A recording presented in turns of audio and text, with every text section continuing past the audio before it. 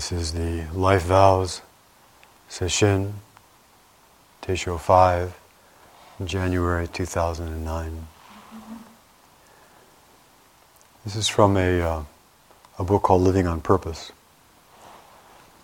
The lives of people who have an obvious calling or mission in life are fascinating. They're read about, talked about, and sometimes used as a model for living a life that matters. Their lives pose the question of why they were chosen and how they recognize their calling, their vow. You may wonder how they lived, that they received a calling. Was it as simple as a dedication to a service or a cause? Was it as complex as living their life without making mistakes? Were they tested and tempted, resulting in a passing grade? Or did they ultimately decide that they were called, that they had a purpose? Think about yourself and how to live your life. Would you love to have a mission for your life, but are not sure if you deserve one? Maybe you believe your life is filled with content that prevents you from modeling yourself after someone with a calling. If you take a position that determines you are not worthy of a calling, more likely you will be unable to recognize a calling. Consider this for a moment. You know that a vow of purpose in life is not something that you win in a drawing. A vow is not something that arrives with marching bands, nor is it something that you inherit from a will, and it is not something that you get from passing a test. Still, everyone is called to a mission in life. You've had many opportunities that would lead you to a great work in your life. The question you must ask yourself is, where were you?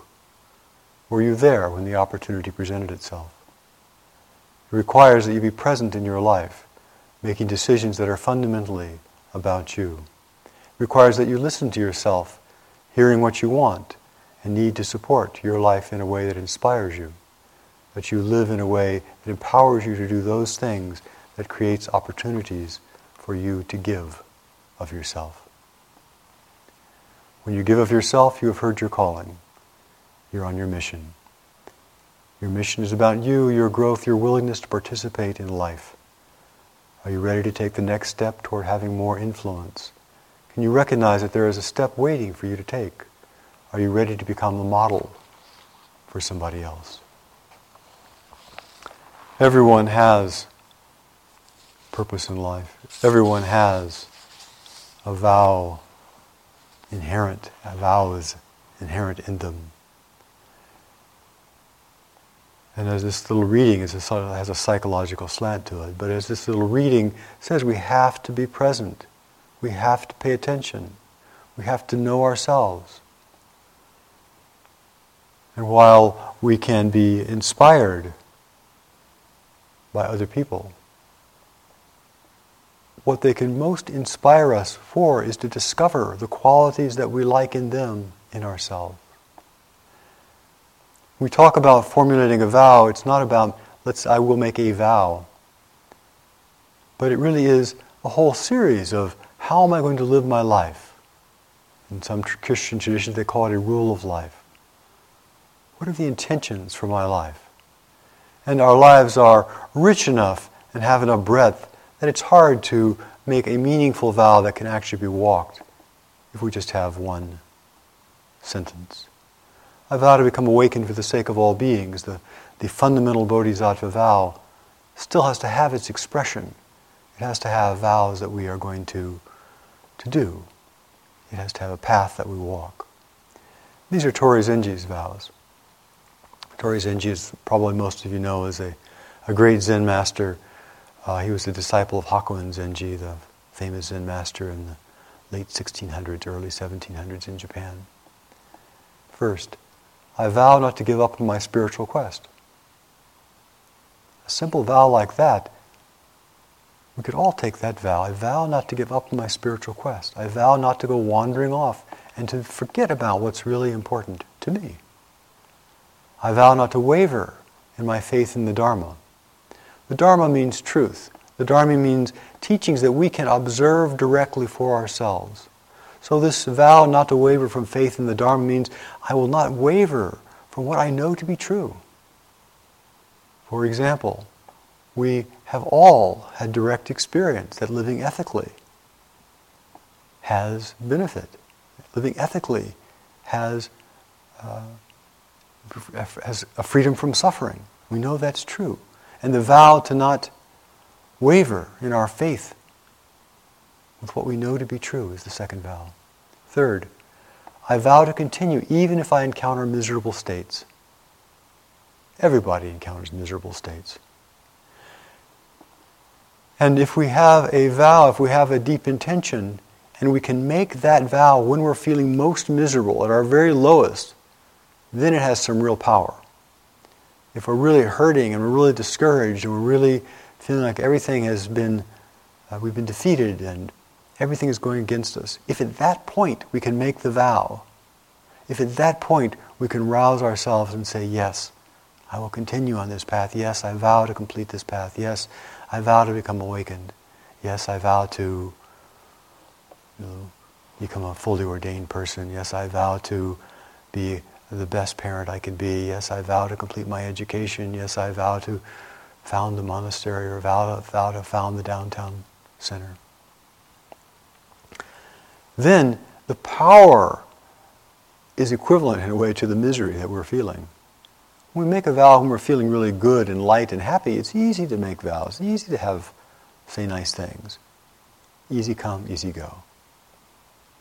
But we don't say things frivolously when we're really hurting. His fourth vow, I vow to help others. Fifth, I vow to penetrate all the koans. That means all the life questions that I meet. I vow to really understand my life and the challenges of this life. Sixth, I vow to give up my obsession with the body. Seventh, I vow to refine my functioning in accord with truth. I vow to refine my functioning in accord with truth is upaya. I vow to become more skillful. All of us have areas of some skill, but many more areas of less skill. To really vow to become more skillful in how we interact with people, how we teach, how we do whatever we're called to do. I vow to always cultivate a generous heart. I vow not to become self-centered. I vow to pass on any understanding I have. The last one is particularly important because it is so hard to walk a path of wisdom and to keep that path open for other people, to pass on any little insights that we have gained to the next generation. Benefits many more people than ourselves, and many more people than just the ones we pass it on to. A vow is not a thing. A vow that we're talking about here is an intention. It's a direction. So we're not talking about, I will be a Buddha today. We're not talking about, I will be skillful in all my dealings with people today.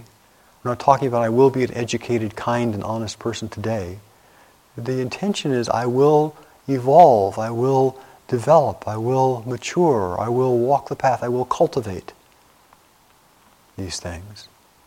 In China, they call practitioners not practitioners, but cultivators. That they're cultivating the mind of wisdom and the heart of compassion. It's like a farmer cultivates crops. So when we look at our vow in that way as an evolutionary step, it can be enormous. It can be very big. It can be gigantic because we're evolving towards it. It can be something that's far beyond what we can imagine, even our little life right now embodying. And in Buddha Dharma and in Buddhism, this I that we all are so fond of, this I that is so inherently a part of all of us, this sensation of I am, that sensation of I am has been there throughout our whole life. That sensation of I am has been there. And even though our bodies have changed, our minds have changed, our emotions have changed, this sensation of I am has been there. And it's in all probability this sensation of I am will just continue and continue and continue, even as the body changes, even as the mind changes, even as the emotions change. So to make a big vow, to make a vow that even goes beyond what we can see in this life, isn't so far-fetched. We've made a vow when we were teenagers. that teenager who made that vow is not around in any way, shape, form, or fashion. We don't think the same, we don't look the same, we don't live the same place, we don't know the same friends, we don't have the same actions. And yet, a vow that they made back in those days, if it was a genuine vow and we walked that path, even now we're the inheritors of it. So the vow does not need to take into account of, I have 10 more years of life to live and everything I vow has got to be accomplished in that 10 years. If you want to be the President of the United States, make the vow. So we're growing a human being. We're growing our human being. So you can consider this in the same way that, a young person, a young person might make a vow, but they really don't understand what the vow means. We never understand what something is until we actually have it and have experienced it. They don't know what's going to be required. They don't know what they'll feel about it once they actually have it, once they've completed it. And of course, anytime that we make a vow, anytime we say we're going to do something, we don't really know what that's going to involve, how it's going to look. Of course, we're scared, we're nervous, we're unclear. And yet, if being unclear, being unsure, if not really knowing how it's going to unfold, even if not knowing the obstacles that we're going to encounter, if we do make a vow, make a series of vows, profess our deep hearts. Make a vow to finish school, to have a family, to join the Peace Corps or the AmeriCorps, or make a vow to become ordained. Will they turn out the way we think? Of course not. Will we learn from whatever we vow? Even if we completely do it in the wrong way, even if it's a total mess from beginning to end, of course we'll learn from it. Will whatever we do lead to the next thing? Of course it will lead to the next thing. Will we become older and wiser? Hopefully, if we've been paying attention. Even the biggest mistake is often the best learning experience.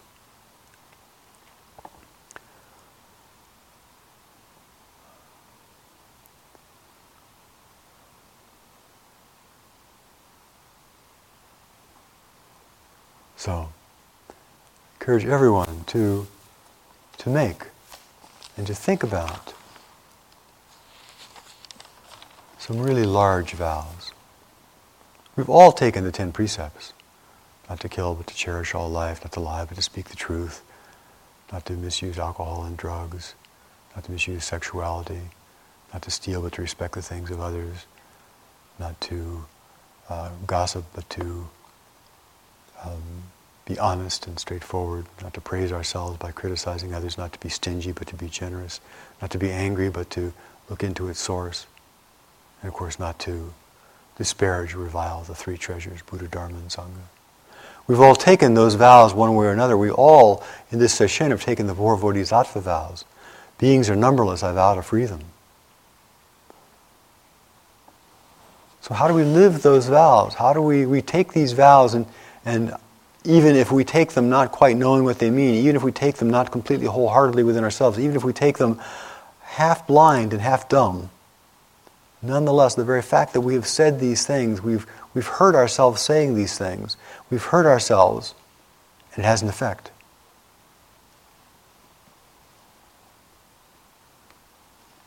But how do we live any vow, any intention? First off, the Buddha is very clear. We have to have good company. We have to have noble friends. We have to have virtuous people that are around us. Because if we have a vow to not steal, but to respect the things of others, and we're hanging around with criminals, it's really hard to keep that vow. Secondly, we have to be really open to learning. We have to be open to feedback. If we have a vow that says, I want to penetrate the Dharma gates, we have to understand what Dharma gates are. We have to learn about the different ways, the different skillful ways of working with suffering. We have to renew our vows. We can't just say them once and then say, "Whew, got that out of the way." We have to renew our vows. We have to remind ourselves of our vows over and over again.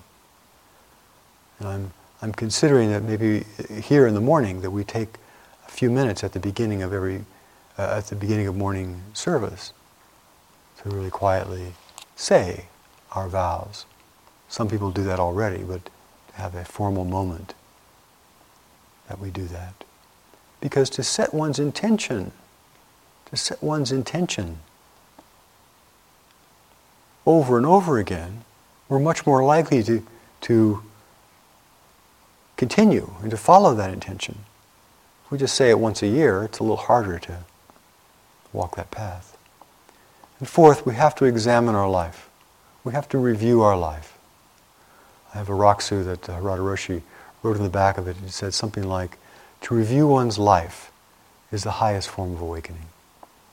To really examine one's life. Are we in accord with our vow? And next, the hardest part of vows is renunciation. Because if we decide we're going to go right, that means we're not going left. If we're going to climb some stairs, we're not descending the stairs. If we make a vow, that means there's some things that we can't do. There's some things we have to let go of. We have to let go of those things that interfere with our vows. If we become a student and vow to finish school, if we become a parent and vow to raise a child, if we become a teacher and vow to do the activities of a teacher, there are some things we just can't do. And we have to be willing, depending upon the quality of student, parent, or teacher we want to become, we have to be willing to let go of things that interfere with our primary vow. All those things require our mind being clear. And so if we're using drugs or alcohol, trying to be a student and trying to be a parent and trying to be a teacher, it clouds and muddies our intention. If we vow not to kill but to cherish all life, and we're serious about that, we have to really look at the issue of vegetarianism. The vow is completely up to us. We can do whatever we want. But if we really vow not to kill but to cherish all life, we have to consider the animals that we eat. We vow any important task. Someone has a vow, someone has a task to open up a new business. And they say when you're doing studies about if you open up a new business, the first 2 or 3 years take 60 to 80 hours a week of just work. And of course, in order to do that, you have to renounce a lot of entertainment, a lot of extra spending. Can't go to the movies. You want to do Zazen and you want to practice the spiritual path, there's some things you can't do. If you live here in the monastery, there are things you don't do because you have to follow the schedule. We have to renounce, we have to let go of things that are not in accord with our vow. And it is our choice. It's our choice. But the deeper we make a vow, the more serious we are about it, the more we've investigated and looked inside ourselves, then the easier it comes to join with others, to walk our path. So what are your particular vows? What do you need to relinquish? What's extra in your life? What's the most time-wasting activities? These are one of the Vajrayana Bodhisattva vows. And these are things that are... So the primary vow is bodhicitta, the vow to awaken for the sake of all beings. And then here are some secondary vows. They're called major downfalls. I vow not to fall down in these ways. I vow not to steal offerings from the triple treasure, Buddha, Dharma, and Sangha, through any means whatsoever. I vow not to give up or abandon the Dharma. I vow not to take away the robes to beat, imprison, force, to force somebody to leave the Sangha or to kill monks, even if they've broken their own vows. I vow not to commit any of the 5 heinous crimes: killing father, killing one's mother, killing an arhat, drawing the blood of a Buddha, or creating schisms in the community. I vow not to hold wrong views, such as those that are contrary to the teaching of the Buddha, for example, the law of cause and effect. or whatever we feel is from our own direct experience, our right views. I vow not to destroy villages, countries, through any means whatsoever. This is an interesting one. I vow not to teach the doctrine of emptiness, shunyata, to those who are not previously trained. That is, people who are not mature enough to understand it. It's an interesting vow we have to think about. I vow not to turn the followers of the path of full enlightenment away from the path, and to make them think about, they're just their own individual liberation instead of the practice and the practice of liberating all beings and the practice of generosity and the outflow of their practice. I vow not to dissuade them from that big view. I vow not to place followers of smaller paths or other traditions or other religions. I vow not to disparage them or to shake their faith. Because to have faith and to genuinely, sincerely have faith and to genuinely, sincerely be walking our particular path and to genuinely, sincerely have made vows that are wholesome, even though we may not particularly agree with them, may not understand them. Nonetheless, the very fact that people have professed their faith in that way, inevitably, sooner or later, leads to benefit. I vow not to have the desire to tell others that it's okay to have desires. I vow not to praise myself by criticizing others. And actually the particular Vajrayana part of that's what we say, not to praise myself by criticizing others. But the Vajrayana vow goes, for the purpose of obtaining wealth and respect. Criticize others for the purpose of obtaining wealth or respect. Put other teachers down or other practitioners down or other religions down so that we'll encourage people to stay with us. I vow not to tell others that one has attained enlightenment or has seen emptiness when one has not already experienced such. I vow not to punish monks or take away a monk's belongings or receive the belongings taken away from monks. That's the vow not to steal but to respect the things of others. And I vow not to turn away from the Dharma, or to destroy the meditation of people who are practicing, or to steal the belongings of people who are practicing. There's a particular Vajrayana set of guidelines, of renunciations, things to renounce in order to achieve the goal of full enlightenment.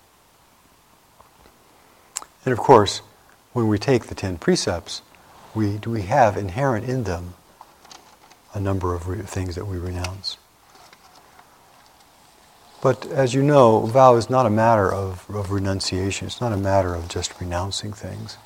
It's really a matter of what do we do? What is the most important in putting first things first? Here's what Stephen Covey says in 7 Habits of Highly Effective People about the taking a vow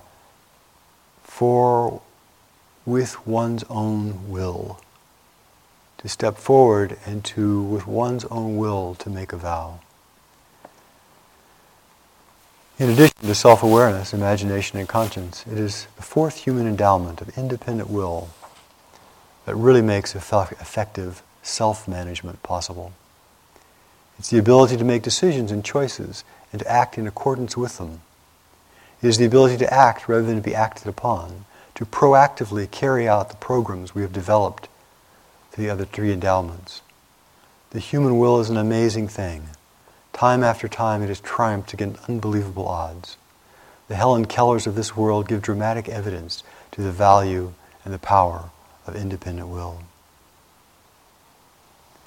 But as we examine this endowment in the context of effective self-management, that is managing our own mind, our own life, our own emotions, we realize it's usually not the dramatic, the visible, the once-in-a-lifetime, the up-by-the-bootstraps effort that brings enduring success. Empowerment comes from learning how to use this great endowment in the decisions we make every day. So we make these vows, and I encourage everybody to really write down not just a vow, but a series of standards by which to live your life, a series of rules by which to live your life. And when we have these vows, these guidelines, these purposes, then to look at how are we living our life throughout the day. What are we doing with our life throughout the day? What choices are we making? What are we buying? Where are we going? Little by little, step by step, to make these vows alive, to walk them. These are Samantabhadra's vows. This is taken from the Avatamsaka Sutra.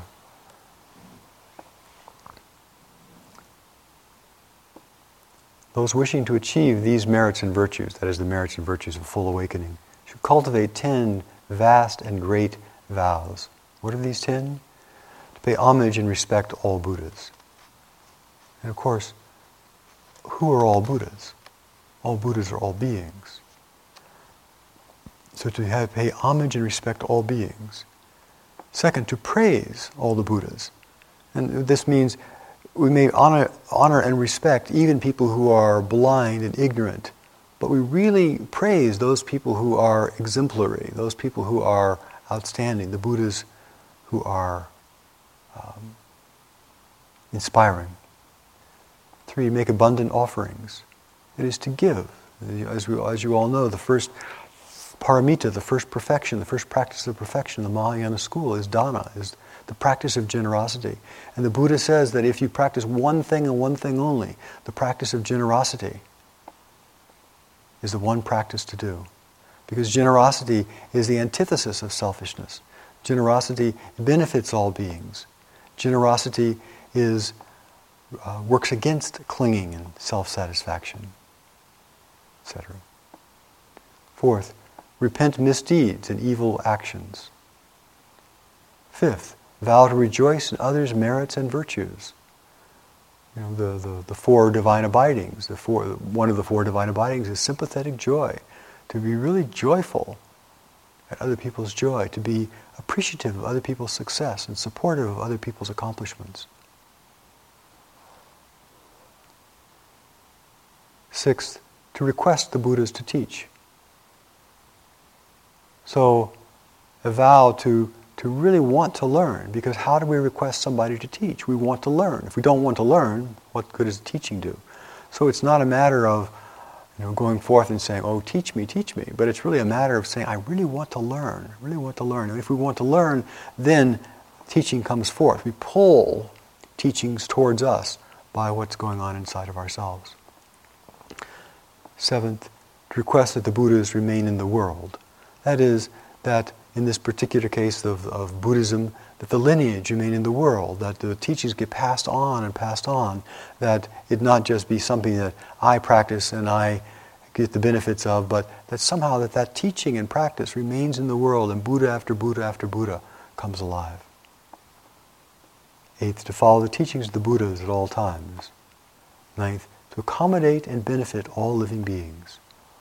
And 10th, to transfer all merits and virtues universally.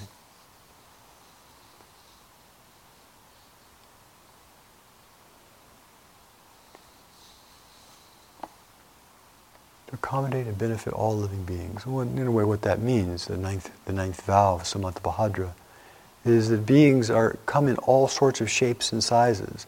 They come from eggs, and they come from mammals, and they come from,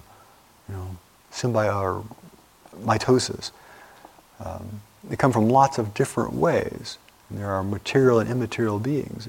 And to make a world that acknowledges and that is big enough to accommodate all these different kinds of beings, in this world we might call it a sustainable life, a life that sustains the planet and sustains the beings that live upon the planet.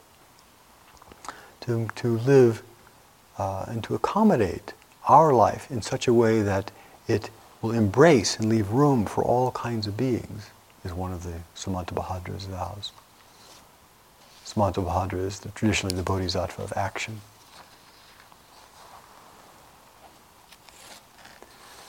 So you can see from these vows, you can see from the kind of things that Tori Zenji and the sutras and other people say that it's not just a matter of I'll decide a couple of lines and I'll repeat a couple of lines, but to really flesh it out. And there's broad latitude for how you want to flesh out your particular vows. The painter Henry Moore has this quote which I always like. The secret of life is to have a task, something that you devote your entire life to, something to bring everything to, every minute of the day of your whole life. And the important thing is it must be something you can't possibly complete, such as a vow. The definition of vow is a solemn promise, a pledge, a personal commitment. A solemn promise made to God, to any deity or to saint, to perform some act, to make some offering or gift, or to enter into some service or devotion, to resolve solemnly to do or give something, to dedicate or devote by a pledge. We're talking about dedicating and devoting our lives, and it's our choice what we decide we want to dedicate it to. Completely our choice. But everyone is encouraged to really, and through this whole retreat, to look very carefully at one's life, at what one's skills, at what one's been called to. When we make vows, when we stand up in front of a community and we say, I will vow not to kill but to cherish all life, I vow to not to steal but to respect the things of others, I vow not to lie but to speak the truth, I vow not to misuse alcohol and drugs but to keep the mind clear, I vow not to misuse sexuality, sexual energy, but to live a life of honesty and restraint. When we stand up in front of a community and make those vows, or we stand up in front of the community and make vows of the Jukai vows or refuge vows, or we stand up and make vows of becoming a priest, or the vows that happen when one has Dharma transmission. These vows, it's not just a matter of what happens at that time. It's as soon as we make a vow in front of somebody, as soon as we make a vow in front of the Buddhas, as soon as we make a vow to a community, that vow then has greater power. That vow then has greater consequences. So if someone stands up in front of the community and says, I will not lie to you, and tells everybody that, and then they lie, the reaction is going to be much greater than if nobody ever says anything.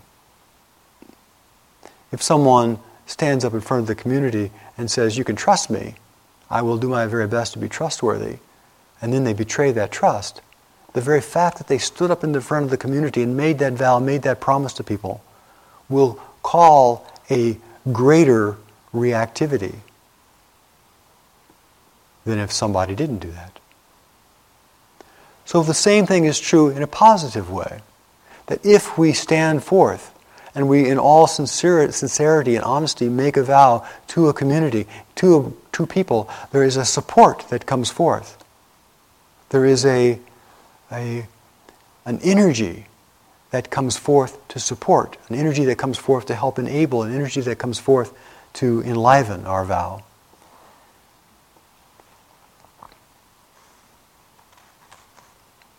This is the...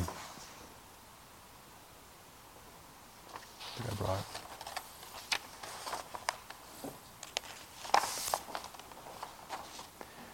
This is from W.H. Murray, who is a member of the Scottish Himalayan expedition back in the 40s, I think it was, that they decided they were going to climb Mount Everest.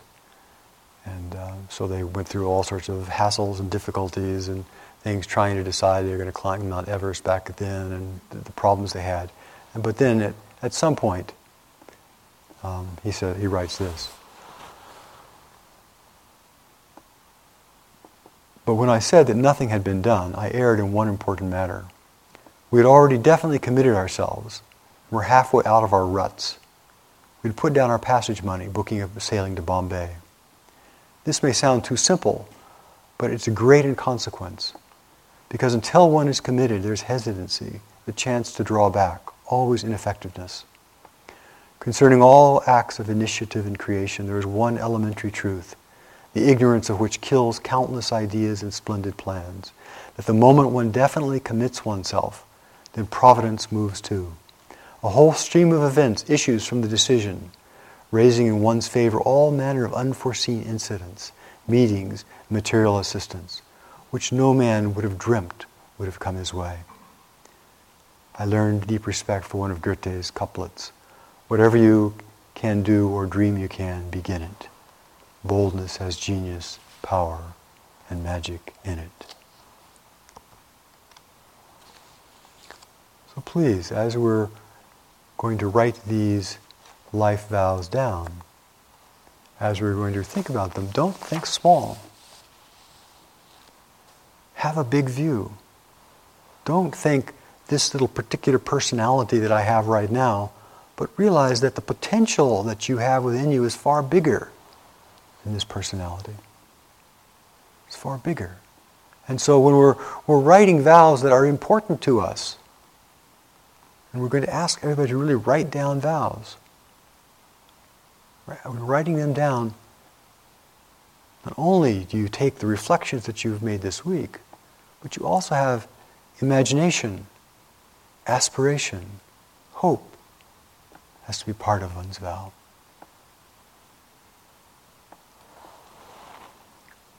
And of course, if we take a vow, any degree of vow, it has the ability to change the direction of our life.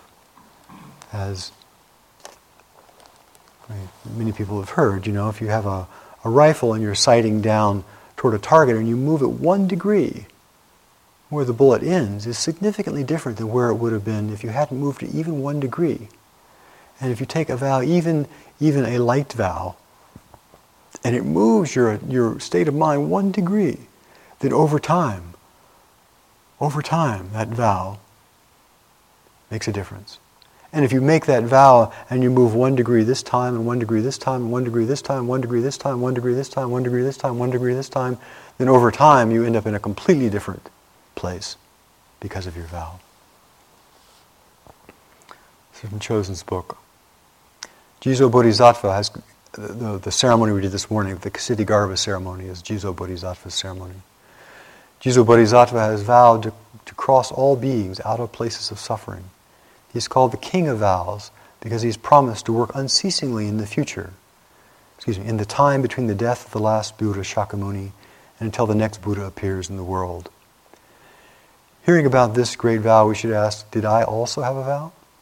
Vow means an affirmation that it's not limited or obscured by the details of the energetic movement of any one lifetime or anyone's lifetime, but it's able to act through them. It propels us forward on the path even if we become discouraged. The vow operates not only within our life, but through those beings and circumstances that flow towards us and challenge us.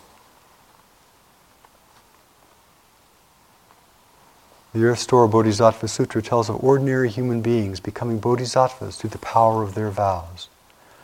My teachers talked often about the importance of making vows. It took me many years to understand that vows are at the core of practice, actually are the nuclear core of the energy pile that is our life. An interviewer once asked Maezumi Roshi if Buddhists believed in something like a soul that continued after death. And Maezumi Roshi said, no, it's the vow that continues. A vow is like a seal that imprints itself on the wet clay of another emerging life. But it's also more than a passive seal. It has a propelling energy. It propels us into the search for an end to suffering and into finding ways to help others. Finally, when all the various schemes we have developed to do these things fail, it propels us into practice.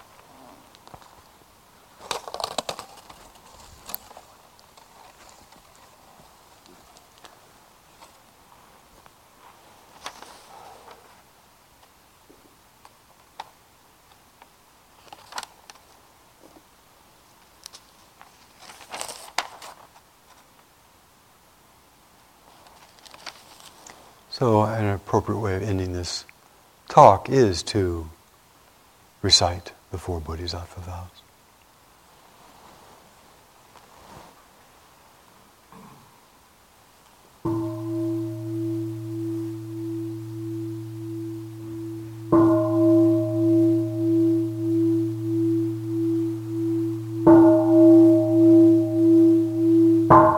For great Bodhisattva vows.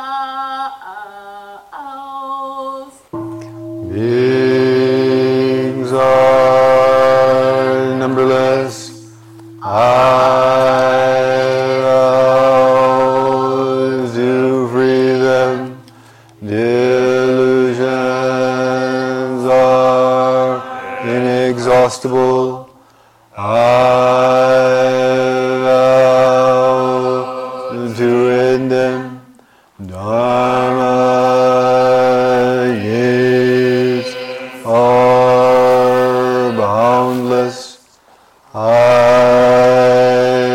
vow to enter them.